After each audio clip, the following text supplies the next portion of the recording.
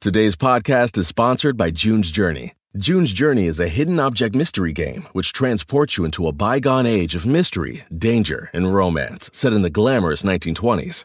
You'll play as June Parker as she embarks on a quest to solve her sister's murder. But that's not all. You'll let your imagination run wild as you get to customize your own luxurious estate island with expensive gardens and beautiful buildings. So, can you crack the case? Download June's Journey for free today on iOS and Android. You can support this podcast at patreon.com/partnersincrimemedia. I'm Kevin Flynn with Rebecca Lavoie and Sarah Homan, and these are their stories.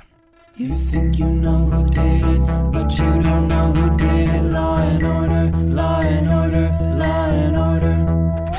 It's no ordinary police procedural, baby. It's the FNOG of police procedurals, baby. Law and order, law and order, law and order, law and order. These are their stories, these are their stories.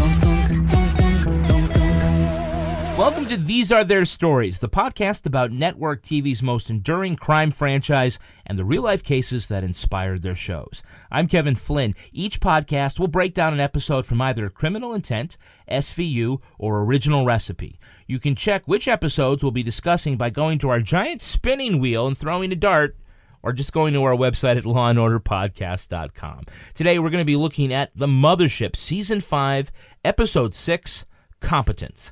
Joining me to do just that is true crime author and host of the podcast Crime Writers On, my better half, Rebecca Lavoie. Hello, Rebecca. I took a Dayquil for this, Kevin, so this better be good. Well, that's good. That's good. We will not have you operating heavy machinery. And rounding out the panel is our special guest comedian and co-founder of Upright Lady, Sarah Homan. What's up, Sarah? Oh, thank you for having me. I'm so excited to be here. Tell us, what is Upright Ladies? Upright Ladies is a website I started with my writing partner, Amber, and we started it as a way to promote literacy among women, so we were encouraging women to write and to just, get out there and spread any writing that they have, whether it be a blog, whether it be a short story, whether it be a poem, just get their voice out there so that more women can have a voice. That sounds really empowering, he says, hoping it doesn't sound sexist. And Sincerely condescending. hoping it sounds... Kevin, why don't you mansplain for us what this website does? No, I think Sarah did a great job. Now, Sarah, you've written books and screenplays. You've written for film and for the web. You do stand-up comedy. How do all those things compare to you directing a school play? Oh, wow. Well, writing a screenplay involves a lot less crying. Find that hard to believe. Well, I do more crying, I think, probably, but less crying from children, I will say. What was the school play story? I took a group of students and we rewrote The Wizard of Oz, and we called it The Wizard of Odd, so we came up with our own characters. It was a few years ago, so we actually had a character, Joe the Plumber. Oh. So that dates it for you. Oh, you did you trademark that, or was that... No, unfortunately. Oh. Now, when we watch Law & Order, we assume everything was typed out that way, exactly how it was meant. Is it rough handing a script to someone who has a different vision of your art? Yeah, it's always hard. Like, I have a writer's group I'm in where different writers submit things, and you always come away with about 100 different ideas of where to take your project. And how'd you get involved in stand-up? It's something I've always been interested in doing. It's something I wanted to do since I was a kid, but I was never quite confident enough that I was funny, so I never really did it. So I began to take some classes at a local comedy club, just sort of as a way to try out some jokes in a safe space, and then I just fell in love with it, so I've just been doing it ever since. How does that compare to the immediate feedback of whether you're good or not in that moment versus... Life? The process of, writing the indirect feedback you get from slaving over a page or two. We know that experience, but how do those two things compare? Oh, it's an adrenaline rush. I mean, the first night at class when I made, 2 people in my class laugh, I just went home and I just said, oh, this is it. Was it 2 out of 700 or? 2 out of 5. Not a horrible ratio. Not a horrible ratio. Sarah, of all the franchises, which 2 cops are your favorite detective team? Favorite Law and Order detective team.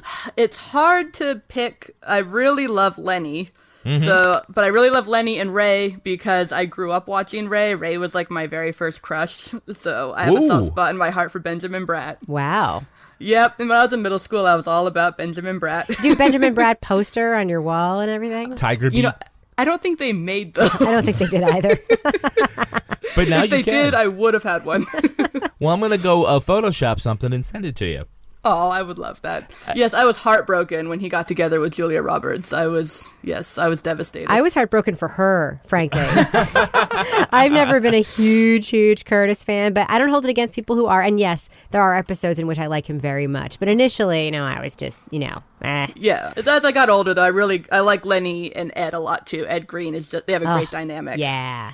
Now, who's your favorite prosecutorial team? Favorite Law and Order District Attorney Prosecutorial Team. Oh, it's Jack and Claire. Is there even any question?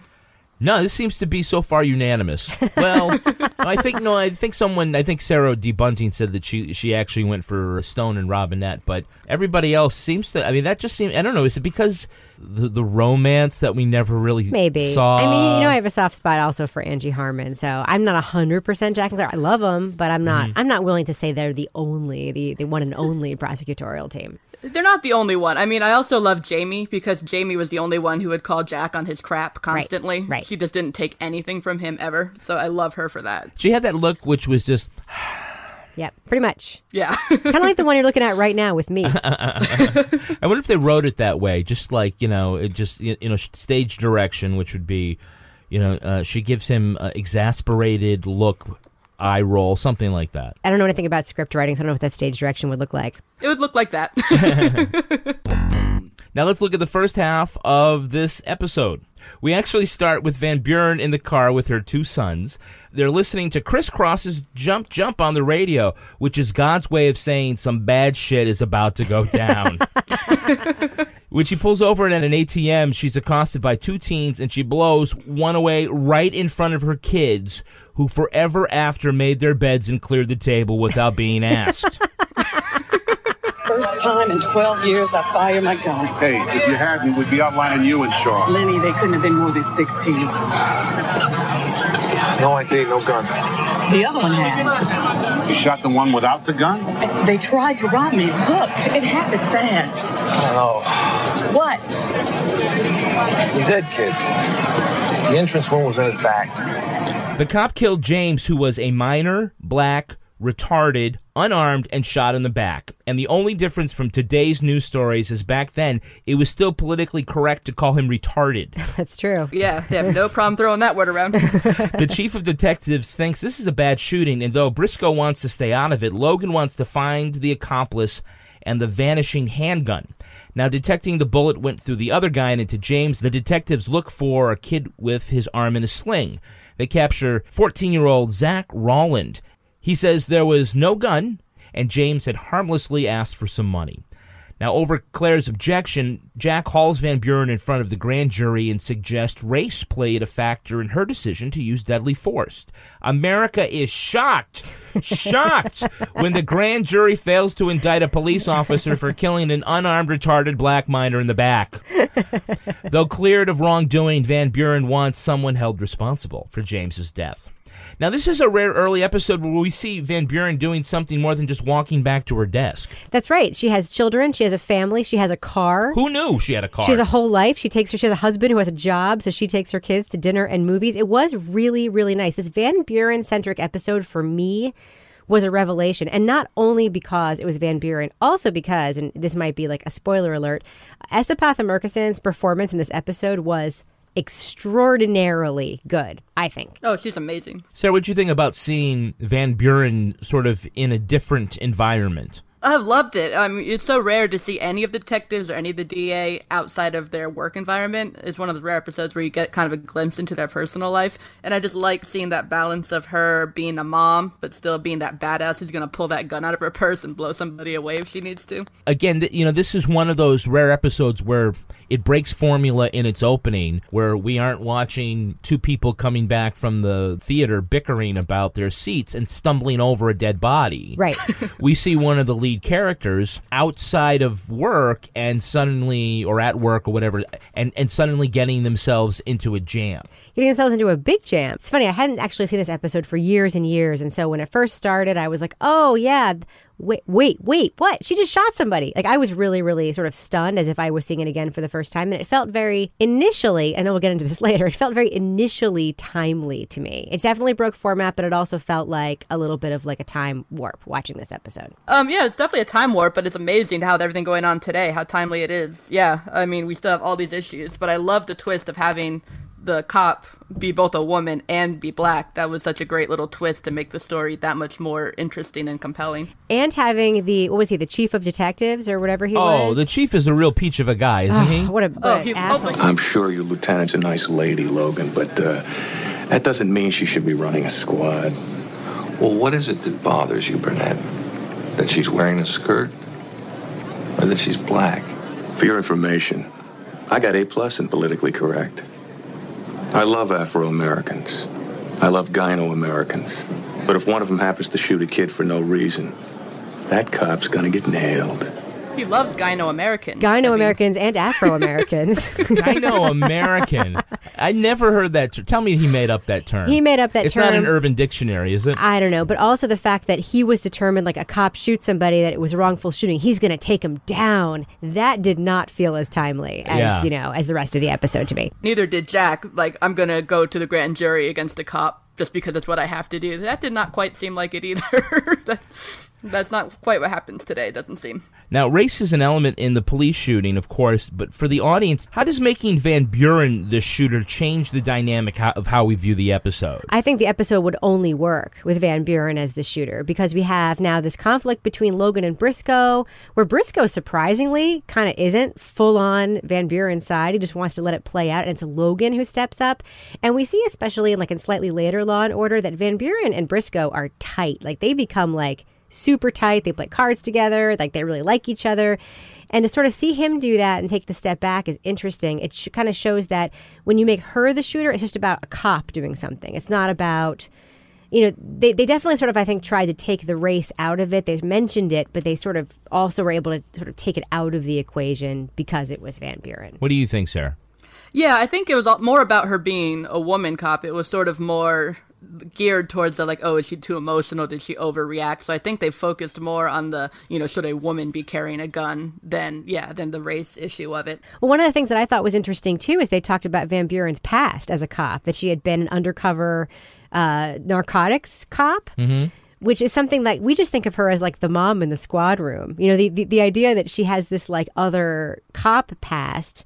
What did the guy investigating her say? That, the streets are too tough, so they put him in a desk job. And next thing you know, they have plenty of time to take the sergeant's exam. But no, she had been a real on the streets, Ice-T level cop in the past. That was an interesting little layer too. She complained about this later, where she got to be a lieutenant because she had to work her way up the ladder, and it was much more difficult. I busted my butt for 12 years. I'm a black woman lieutenant in the New York City Police Department. Do you have any idea what that means? I'm not any cop, doctor. If I was, I'd still be writing parking tickets. And now you're afraid of losing all you've accomplished? No. I'm angry that everything I've accomplished is being ignored because of a mistake. And it was much more difficult for her than a lot of people realize. Right. Now, Logan... And in later seasons, we get into that even more when, she has to sue the department, and then she has the whole issue when she has the cancer, and, there's a whole reaction to, a woman having to take time off work to deal with that. We see a lot throughout the series of her growth and her, struggle to be a black woman at the top. Van Buren does a lot of bullshit on this show. She does. She does. Yeah, well, she only had 17, 18 seasons to sort of develop the character, so... Now, we see Logan is doing everything he can to clear the boss, and we realize why Briscoe is unwilling to get involved in the investigation. It's not because he wants to stay out of trouble. He thinks... It happened fast, right? So maybe she's exaggerating. Her boys saw the other kid. They didn't see a gun. Hey, this isn't a popularity contest, Mike. All I'm saying is there's a lot of sides to look at in this thing. And one side says if there wasn't any gun, it would really make Van Buren's day if we didn't find the kid. He thinks the best thing is for the kid to never be found, so it can't be proven that there was no gun and Van Buren goes down. Right. So which detective is doing her the bigger favor, Sarah? Well, honestly, I think Logan is, because Logan is just being his loyal self. I think him trying to get to the bottom of it, trying to get to the truth. I felt like he came from the right way. And even Lenny kind of came on board. And, once they found some little facts that confirmed her story, he started to get more on board with it. So I think Mike had the right idea from the get-go. But, Rebecca, do you think that Briscoe is being disloyal by choosing his path, which is his way of protecting Van Buren? No. Initially, it does seem like he's being disloyal, and that's shocking. I mean, that was shocking to me. But then it becomes clear as he just decides to kind of go along with it that, no, absolutely, he has a reason for wanting to sort of be hands-off about it. And his reason is that, don't ask, don't tell. Like, if we don't uncover much, there won't be much to accuse her of. And that very much is Briscoe. He's very jaded, as we know. We see later when they do find the kid with a gunshot wound, he's like running after him. Why couldn't he have been shot in the leg? It's time to put off that quick line. This is a jaded guy, so we shouldn't be surprised that he's coming from a good place. He is, in fact, loyal, but yeah, it doesn't kind of come off the way you would expect it to. I mean, I do think that's really the Briscoe thing, is to sort of be thinking one step ahead. Mm-hmm. Where Logan is, he so much believes in Van Buren that he's willing to do whatever. And that Briscoe is this is sort of like the street advice, which is like, I get what you want to do. I've been here before, kid. Yeah, but this... Same my first bull ride. Yeah, but you also realize you also could be putting her career in jeopardy. Right now, maybe it's better to just kind of hangs in the balance. Exactly. Now, so based on the evidence from the bullet, all they have to do is find a guy with a shotgun wound. So how hard could this possibly be in 1990s New York? You mean the era where the crime bill was necessary to pass?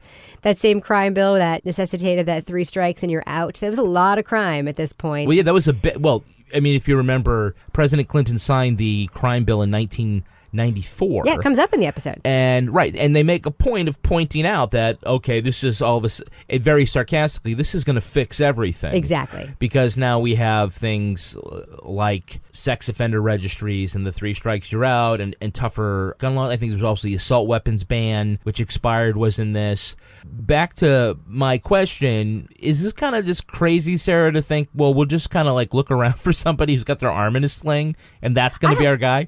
I had that same idea. Like, they're literally just sitting on the street waiting for someone who looks like he might be injured. A kid, nonetheless. I mean, a minor. And then they just start chasing him. I mean, they don't see a gun. They don't see a weapon. I was trying to figure out how legal that really was at that point. Because it didn't seem to have any probable cause to me. Well, they were drinking the Greek coffee, so it had to be legit, right? Yeah. Right. Greek coffee cup. And then they were also saying like quasi-racist things about how all the basketball players in the park were going to be in the NBA someday. I mean, that was like really politically correct. Or little dead. Scene there. I mean, exactly. In the NBA or dead. So. Exactly. Yeah, they covered all their bases. Political correctness, at least, as it's viewed through the lens of history, does not seem to have played a big role in the writer's room when they're doing this. I mean, maybe it's unfair to go back and say, oh, they use the R word in describing somebody with the developmental difference. This is an episode where we saw a 14-year-old being interrogated by the chief detective of detectives, who intimates he's going to be raped in prison in front of his mother, who then says, "Tell the man what you know, boy." Like, this is not the most politically correct episode, as insofar as like the cop conversations go, for sure. So this is not one they should be showing cadets at the academy? I don't know. There are actually things about it that they should be showing cadets at the academy. I don't know. I'm conflicted about this one. Yeah, I'm pretty sure telling a 14-year-old he's going to be raped in prison, probably even for the 90s, wouldn't fly real well. When you support us at Patreon at just $5, you will get exclusive content, like the Toby Balls Deep Dive Book Club, Laura's Rage Walk, the Crime Writers on After Show, and Married with Podcast with Rebecca and me. Start getting your exclusive perks for just $5. Join our own elite squad at patreon.com/Partners in Crime Media. That's patreon.com/Partners in Crime Media. Disney Plus and Hulu are better together in the Disney Bundle with new movies and series. On Disney Plus, experience the full Taylor Swift The Eras Tour, Taylor's version, with new main show performances and acoustic collection. On Hulu, follow the fantastical evolution of Bella Baxter, played by Emma Stone in the award-winning film Poor Things. All of these and more streaming this month. Get the Disney Bundle with Disney Plus and Hulu. Terms apply. See DisneyBundle.com for details. Today's podcast is sponsored by June's Journey. June's Journey is a hidden object mystery game which transports you into a bygone age of mystery, danger, and romance set in the glamorous 1920s. You'll play as June Parker as she embarks on a quest to solve her sister's murder. But that's not all. You'll let your imagination run wild as you get to customize your own luxurious estate island with expensive gardens and beautiful buildings. So, can you crack the case? Download June's Journey for free today on iOS and Android. All right, now let's take a look at the second half of this episode. The key to proving Zach tried to stick up Van Buren is finding the handgun. The cops question James' intellectually delayed friend Guinevere, who says James wanted to buy her a bracelet with her name on it. She also says she saw Zach waving a pistol on the apartment roof. Take your time, Gwen. It was here. You remember where he hit it? Me and James and Zach, we were here. I was scared. Well, don't be. We won't let anybody hurt you. Zach's bad. Just try to think back. When did you see the gun? After school. You were standing here? Where was Zach? I think you're getting warm, Mike. That's where Logan finds the gun in a pipe. Even if James wanted the money to buy the bracelet, McCoy argues he wasn't competent to know what he was doing was robbery, so that would make Zach alone culpable, and he gets charged with murder too. Now, the defense puts Guinevere on the stand, and her testimony makes it look like James's determination to get the bracelet instigated the holdup. But McCoy sends Van Buren to James's house, where they find, lo and behold, the boy didn't need the stick-up money because he had already bought the bracelet. Now, a lot to jump around here, but, I don't care whether or not this girl has a developmental difference, is on a different scale intellectually. Who the hell lets a 10-year-old girl out of school with two adults who want to bring her up alone on the roof? In fairness, I don't think they asked. We never saw them get any kind of permission to talk to her or to take her anywhere. You're coming with me. It's true, and again, gosh, I feel really horrible saying this. Those scenes were very, very awkward to me. And here's the issue with this episode. I mean, as much as I actually think this was a very, very strong episode altogether, there were so many emotionally resonant, strong scenes. The first half of the show, we had Van Buren and Olivet together, the psychiatrist. And it was moving and it was deep. And Van Buren had that memorable line, like, I'm not any cop. If I was, I'd still be writing parking tickets. And then we have Jack questioning Van Buren on the grand jury stand about race. And it all seems really heady, right? Mm-hmm. And then we have this poor, poor girl who everyone is calling retarded. The retarded girl. Poor retarded girl. She's referred to that way many, many times in this episode. I don't know. It was tough. Those scenes were very tough to watch for me. Well, I'm going to cut them some slack, looking back at using the term retarded in the 1990s. It was not used in a way in this story where it was meant to be demeaning. It wasn't derisive. It wasn't derisive. I mean, even the term that we've used is, mentally retarded, on its face is supposed to be... Well, that used to be the term. Yes. Yeah, and it replaced something like mongoloid. Right, exactly. It was like a kinder, more accurate way. Slow. Yeah, of saying their development has been retarded, it's been slowed, and then we've moved to things like being developmentally challenged and then developmentally delayed, and then you can't use the R word, and if you say it's political correctness, it really devalues something, but it seems like every time we come up with a phrase that more accurately describes somebody's difference or makes them feel more inclusive, eventually people start using it in a derisive way and spoils that. Yes. So to, keep calling the girl retarded is not like... Wait, so are you saying that we just have blanket forgiveness for just using the word that they use in this episode? I don't think you can hold them. Yeah. All right. I mean, if we want to get Mark Twain on and talk about Huckleberry Finn, I mean, there's a conversation we could have about language. So can we talk about something else? Sure. Logan just reaching into that chimney extremely casually and just pulling out that gun as if it was sitting there waiting for him. I didn't know it was not a hot pipe. It just went... Yeah, so she agrees to go on the roof with them, which, God love her, man, but don't go on the roof with the cops without your parents around. Just don't do that, right? Am I wrong? You're not wrong. No, you're completely right. But my favorite part of that whole thing was when they tricked her by saying the boy said he had a crush on her, or he had a crush on him. And I'm like, are you proud of yourself for tricking her? Come on, guys. You were talking about Van Buren and Olivet, and this is really the most substantive discussion we get around prejudice in this episode, because she's talking about how hard it was to be a black woman to ascend to the position that she has, and now it has all become nothing because of this shooting. Right. And in that way, she is victimized by the system. Right. Now, keep in mind, this is 1990s New York. So, like, there are, you think about the other things that have happened in America, and especially in New York, too. You think about, like, the Tawana Brawley case, and you think about, even in L.A., what was going on, rioting and so forth. And that defense lawyer does threaten that there are going to be riots because of this case.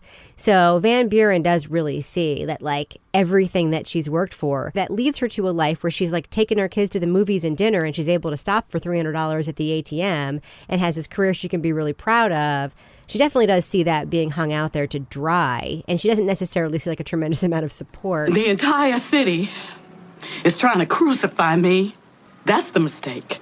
I mean, it's a very interesting situation that the show puts her in. And Sarah, it's like Van Buren is in a situation that is much bigger than her and the actual incident that she has no control over. Yeah, and the whole episode, I just kept thinking to myself, if it was anyone but Van Buren, if it was some one-shot detective character they wrote, and they're in the same position, would I have the same support for them that I have for Van Buren, or is it just my love of Van Buren? You mean if it were Profaci, it'd be different? Oh, Profaci. Oh, well, no, I mean, I love Profaci, until he turns bad. But don't you find yourself, Sarah, like you're in the weird position of, like, this whole episode made me feel weird, because I'm like, poor Van Buren. And then I'm like, wait a minute.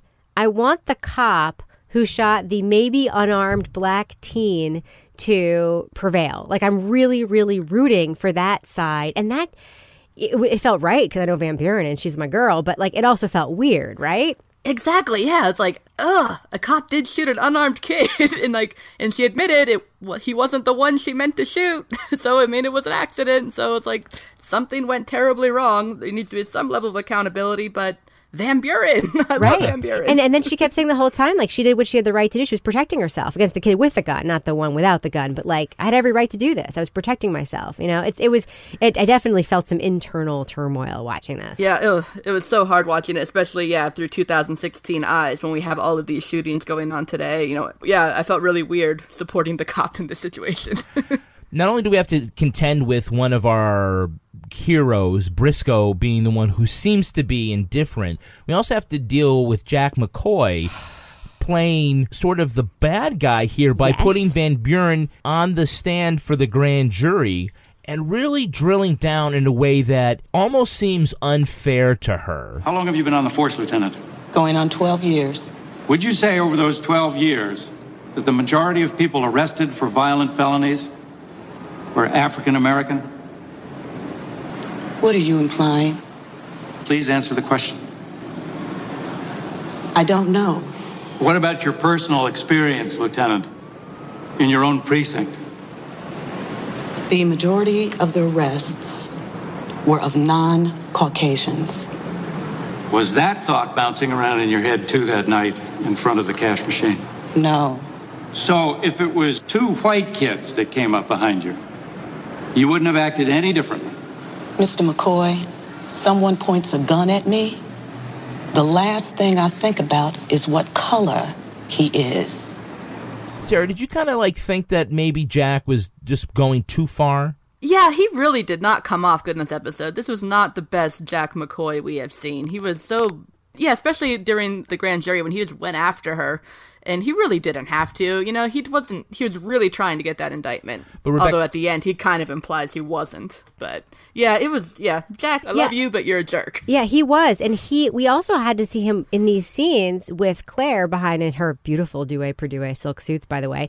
We had to watch him try to convince her to commit a Brady violation. Oh, I got so excited. That's like Brady! Exactly. It's like, we know about that. Thank you, Colin Miller, for schooling us on that. But he's trying to tell her that there's evidence that he doesn't want to present that shows that, the, excuse my language, retarded kid, because that's what they call him, the difference between motive and intent, and that, didn't have the intention to be there. And it's like, and she said, we have to present it. And he goes, well, I don't want to. That was the jerkiest line Jack McCoy has ever had. The law says I don't have to do it, Claire, and besides, I don't want to. Exactly. I could punch you right in the face, Jack. We know now that it's wrong to call somebody retarded, but we're all down for oh, that's a Brady violation. Oh, totally. Yeah. Absolutely. We've advanced so much in our understanding of the way the world works. Esapatha Murkison has said, and only half jokingly, that her character never gets to cry. Which is a thing that like an actress would say. They want to be able to do more.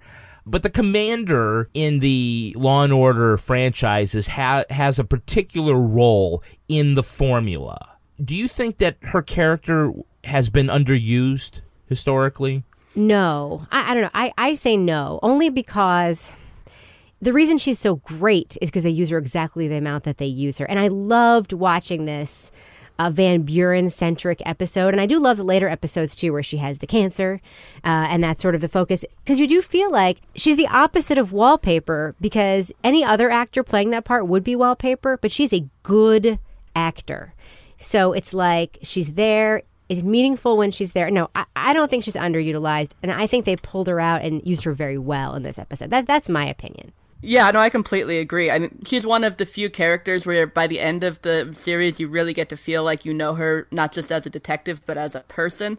They give her that great scene at the end of the really weird episode where, Claire dies, where she gets to read that letter she's writing to her mom, and it kind of ends the episode with that voiceover, and that you really get an insight into how she's processing everything that happened. And then, later on with the cancer, you see how she deals with her family and her divorce. And she's one of the few characters that you really get to know them as a person in little ways throughout the series, and part of that's because she was on it for so long that we had the time to get to know her. So no, I think she was used great, and I mean every word she delivers is just gold. She's such a great actor that she could make even the times when she does just basically say get out there and do something, even those have gravitas and have meaning. And she's able to sell one of the most unbelievable scenes in this episode, which is when she goes to the victim's mother's house to get the key piece of evidence. Yeah, why with 30,000 cops in New York would McCoy think it'd be a good idea to send Van Buren to James's mother's house and poke around in her dead son's bedroom?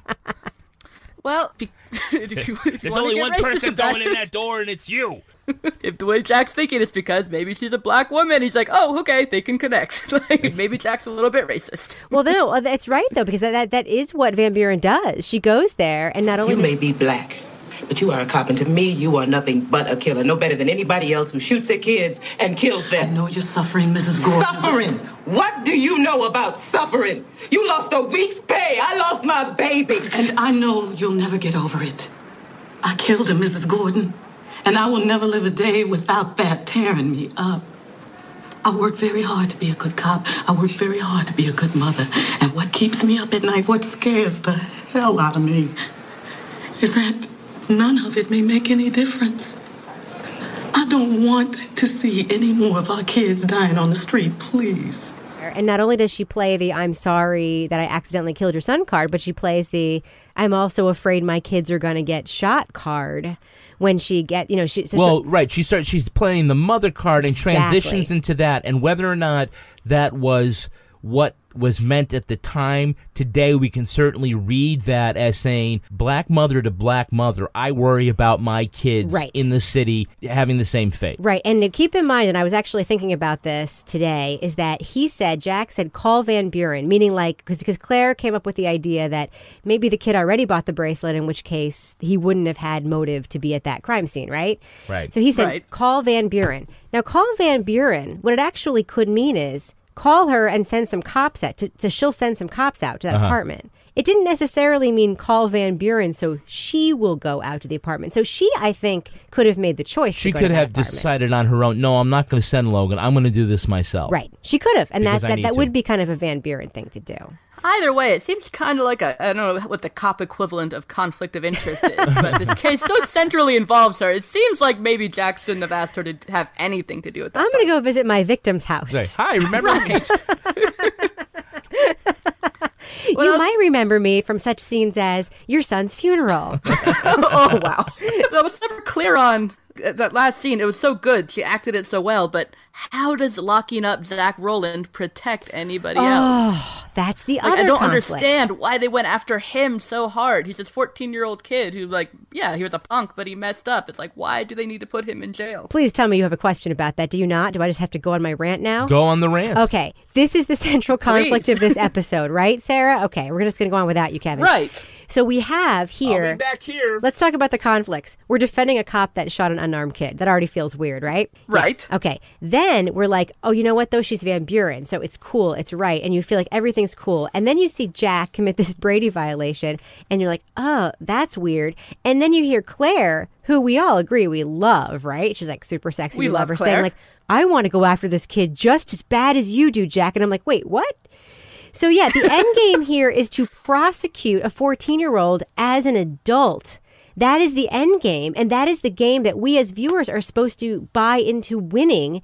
And I got to say, in 2016, I didn't feel so comfortable buying into that game. Not at all. I was like, this 14-year-old kid who's being charged with the murder of his friend that a cop shot. I just I did not get it. Years ago when I was a kid, I loved this episode and I still love it. But the whole second half, I think what happened was the writers got to page 27 and then Van Buren gets no-billed and they're like, oh crap, we still have a whole nother 30 pages we need to write. Something has to happen. I always say that once we see a grand jury proceeding, then nothing good is going to happen after that. That's the end of the case. Sometimes. I don't know. I really like the grand jury proceeding in this case. There's a lot of depth in that, watching the questioning. I don't know. I love the grand jury. You also have to remember that that Jack McCoy in this episode is still new to the series. Claire's the one who stands up for Van Buren, saying she's a good cop. I've worked with her. On dozens of cases. Yes, on dozens of cases. And dozens more. And so, while we have the ability to go back and look at 15 or 16 seasons of Sam Waterston playing this character and thinking we know about Jack McCoy, you got to remember this at this stage, we really don't know who he is yet. Well, he probably hasn't decided who he's going to be yet either, right? I mean, Sam Waterston probably hasn't decided who Jack. Or maybe the writers. Maybe. Because that was, it was a dick move. Total dick move. Can I get an amen, sister? Amen. Okay. So how would this case have been different if it was still Ben Stone? I mean, Ben Stone, he would never do a Brady violation knowingly. I mean, he had way too much integrity for that. He had so much integrity. It gets me it really gets on my nerves. It really does. He would probably want to get Van Buren to Rikers. I mean, he'd be like, no slack at all. Although just because she's a cop doesn't mean she's not a criminal. Well, let's take a look at the real-life story that inspired this episode. It's time for Rip from the Headlines. You think you know who did it. You think you know who did it. But you don't know who did it. You don't know who did it. Rip from the Headlines. While drawing on many cases of racially charged police shootings in the 80s and 90s, this episode takes major cues from the 1984 death of Eleanor Bumpers, killed by police trying to enforce an eviction order. A psychiatrist sent by the housing authority said the elderly African-American woman was mentally ill, living in filth, and feared some people were coming through her walls and floors. She was 4 months behind in rent, and social services believed if she were evicted, she could be then hospitalised and treated. When they came to remove her, Bumpers locked herself in the apartment and threatened to harm them. Police responded and knocked down the door. They found the overweight elderly woman in her kitchen, naked and waving a 10-inch kitchen knife. While several cops tried to restrain her, Officer Stephen Sullivan discharged his shotgun twice. The first shot struck her hand, with which she held the knife. The second hit her chest, killing her. But a judge ultimately found the officer not guilty of manslaughter. The NYPD later paid Bumpers' family $200,000 to settle a lawsuit.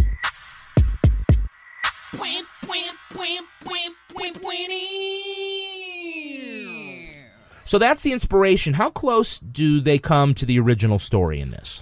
Not close at all, other than the fact that a cop shot a person. Well, I think the thing is here that we're talking about shooting somebody with a disability of some kind. And where we have, in the original case, it was someone who had a mental illness. The dilemma for officers using deadly force on a person with a disability. It's not just the racial aspect of the shooting. It's also this, which makes it a different layer of moral dilemma. Do you not think? Can I get an amen from some sister? I guess it does. It's a tepid amen. It's a tepid amen. Well, my issue is that Van Buren had no idea that James was, I'm going to say it, retarded when she shot him. She had no idea. We found this out after. And she wasn't even trying to shoot him. She was just aiming for the one with the gun. It just went through his arm and hit him. I mean, so she wasn't even aiming for him at all. Exactly. This seems to me very much like a ripped from the headlines insofar as there's outrage So let's also create an episode in which outrage might be present. You know what it speaks to? It speaks to how infrequent this situation was in the 90s when this happened versus now, whereas now the crimes so closely mirror what just happened because they kind of have to even be similar in a way. You mean the way that the shows deal with exactly. the crime? They don't take just little bits and pieces. They try to do as close to the real life. They do it a little more wholesale so you recognize it when it starts. I don't think that even if I were really aware of that news story and then watch this episode back when it was filmed, I would necessarily tie the two together. I don't know. Am I wrong there? Well, no, I never would have made that connection. No. Maybe if you lived in New York City at the time, because this was a big case. And it wasn't certainly, everything from Bernie Goetz to the Wilding case of the Central Park Five. There was always these racial overtones with certain news stories in the Big Apple. This was another one, but what seemed to make it worse in the mind of the public was the fact that the victim had a mental illness. I have a thought. Yeah. My thought is that the part of this episode that reflects that is the protracted sort of coda part in the last third of the episode, which is was he competent? Did he know this was a crime? And not motive, but what was the other thing they were sort of culpability. Maybe that was a factor in this case. That was the public argument that got played out, in the court stuff and in the news. That doesn't necessarily read here that, was she actually a threat to the cop? Was she actually, did she know, or was she just incapable of knowing? I bet that was the argument here that got played out in the episode. That's the only thing I can imagine that would really mirror it, because nothing about the circumstances of the case mirror it in any way. No, unless there was a draft that maybe had more of a public outcry, but we didn't really see much from the public. We saw that one little news snippet where the lawyer talks about the Brady violation. But other than that, we don't see riots, or we don't see a huge protest and that kind of stuff really. So maybe all that stuff just kind of got cut. She had a knife? She had a knife. Was it discovered down the chimney? By a very handsome cop who just casually stuck his hand down there and grabbed it? I don't know what Officer Sullivan looked like, but no, I think it was... In fact, look, in real life, the police union felt like they were under fire, and one of the things that they said to try to explain their side of the story was that when Mrs. Bumpers attacked the police, they had a shield, one of those plexiglass shields, and she put the knife right through it.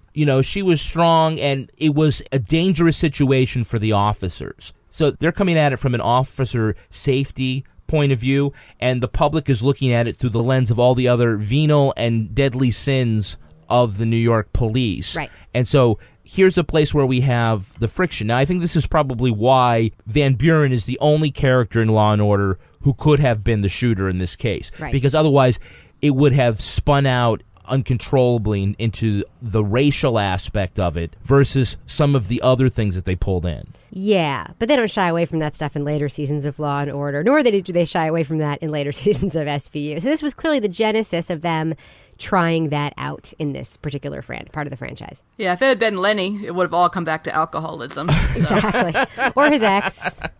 Right, yeah, his ex-wife. He shot one of his exes. That actually comes up a lot with poor Lenny. Every time he comes on the stand in any case, it's like, I hear you used to drink, Detective Briscoe. And he has to tell the story all over again. Oh, poor guy. Now, Sarah, what is still an underappreciated topic is what we're asking police officers and other first responders to do, to be the ones who engage people with mental illnesses when they're in crisis. And we're asking them to determine immediately whether their behavior is dangerous or not. Is this fair to ask our cops to do? And should we feel like we need to cut them some slack if their judgment is not 100% sharp? Suddenly I feel like I'm at the presidential debate. Yeah. Well, I definitely think it's something that you can't do without very specific and extensive training. I mean, it's something that I know I could not just get out on the street and do tomorrow if you asked me to. So I definitely think it's something, if you want them to do it, you need to make sure they have the proper training for it. I think it's the department's fault if they don't train their cops for it. I really do. Yeah, exactly. I don't think it's a 22-year-old guy's fault if he's hired by the force and doesn't know how to do it. But police departments all over the country now know that this is an issue. Yeah, and this kind of training is being instituted into modern policing. And look, there's a lot of stuff going on with police reform for agencies that want to embrace it. But this is a reality on the street that if there's a guy in the middle of the road howling at the moon, for lack of a better term, the person that's going to come is a police officer. Right. But Van Buren wasn't a cop when she was in this situation, and that's really the rub here. She was a mom getting money at an ATM before taking her kids to dinner in the movies. She was not on duty. She was not patrolling that neighborhood. She was a citizen in that moment, a citizen who happened to be armed because she's also a cop. So I'm not really sure that this very heady argument, is one we should apply to poor Van Buren in this situation. Yeah, it's a very different situation, a cop having to confront that kind of thing, and than a mom at an ATM. Yeah, so. I mean, first she was the cool mom because they were listening to Crisscross, and then she was the even cooler mom because she blew a guy away. I don't know, the looks on those faces, I don't think they thought it was cool. Oh, no, they those seem poor little boys. Poor little boys. Not only do they have, the bad hip-hop, but now they also have that to remember. Sorry, I was trying to figure out which one of them was the one who's always with her when she's getting her chemo, and I could not figure out which one it was, if it was the older son or the younger son. It was the one who got the best look at the shooting. I think it's That's going to do it for us. We want to thank our guest, Sarah Homan. Sarah, if our listeners want to follow you, where can they do that? They can find me on Twitter at SarahHoman84, or they can find me at Right Ladies, right spelled like writing. And Rebecca Lavoie, how can listeners follow you? Listeners can find me on Twitter at Reb Lavoie and also at Reb Lavoie on Instagram. And unlike Jack McCoy, my dad was not a cop. But he still would have gotten the indictment. You can track me on Twitter at Kevin P. Flynn. You can also tweet at us at Law and Order Pod. Our newsreader was Cy Frater. Our theme music was composed and performed by Uncanny Valleys. Line editing by Henry Lavoie. If you enjoyed this podcast, leave a review on iTunes. It helps others discover this program just like you did. All clips in this podcast were used in compliance with the U.S. Copyrights Act Fair Use Exemption for criticism and commentary. Special thanks to the elite squad of the Law & Order Wiki community for preserving the evidence. If you want to know more about what episodes we're talking about in our upcoming shows, go to lawandorderpodcast.com. These Are Their Stories was recorded in Studio C and is a production of Partners in Crime Media.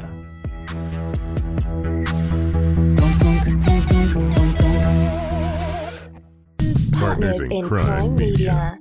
Shopify is the global commerce platform that helps you sell at every stage of your business. With the internet's best converting checkout, 36% better on average compared to other leading commerce platforms, Shopify helps you turn browsers into buyers. In fact, Shopify powers 10% of all e-commerce in the U.S. Sign up for a $1 per month trial period at shopify.com/podcastfree. All lowercase, shopify.com/podcastfree, shopify.com/podcastfree.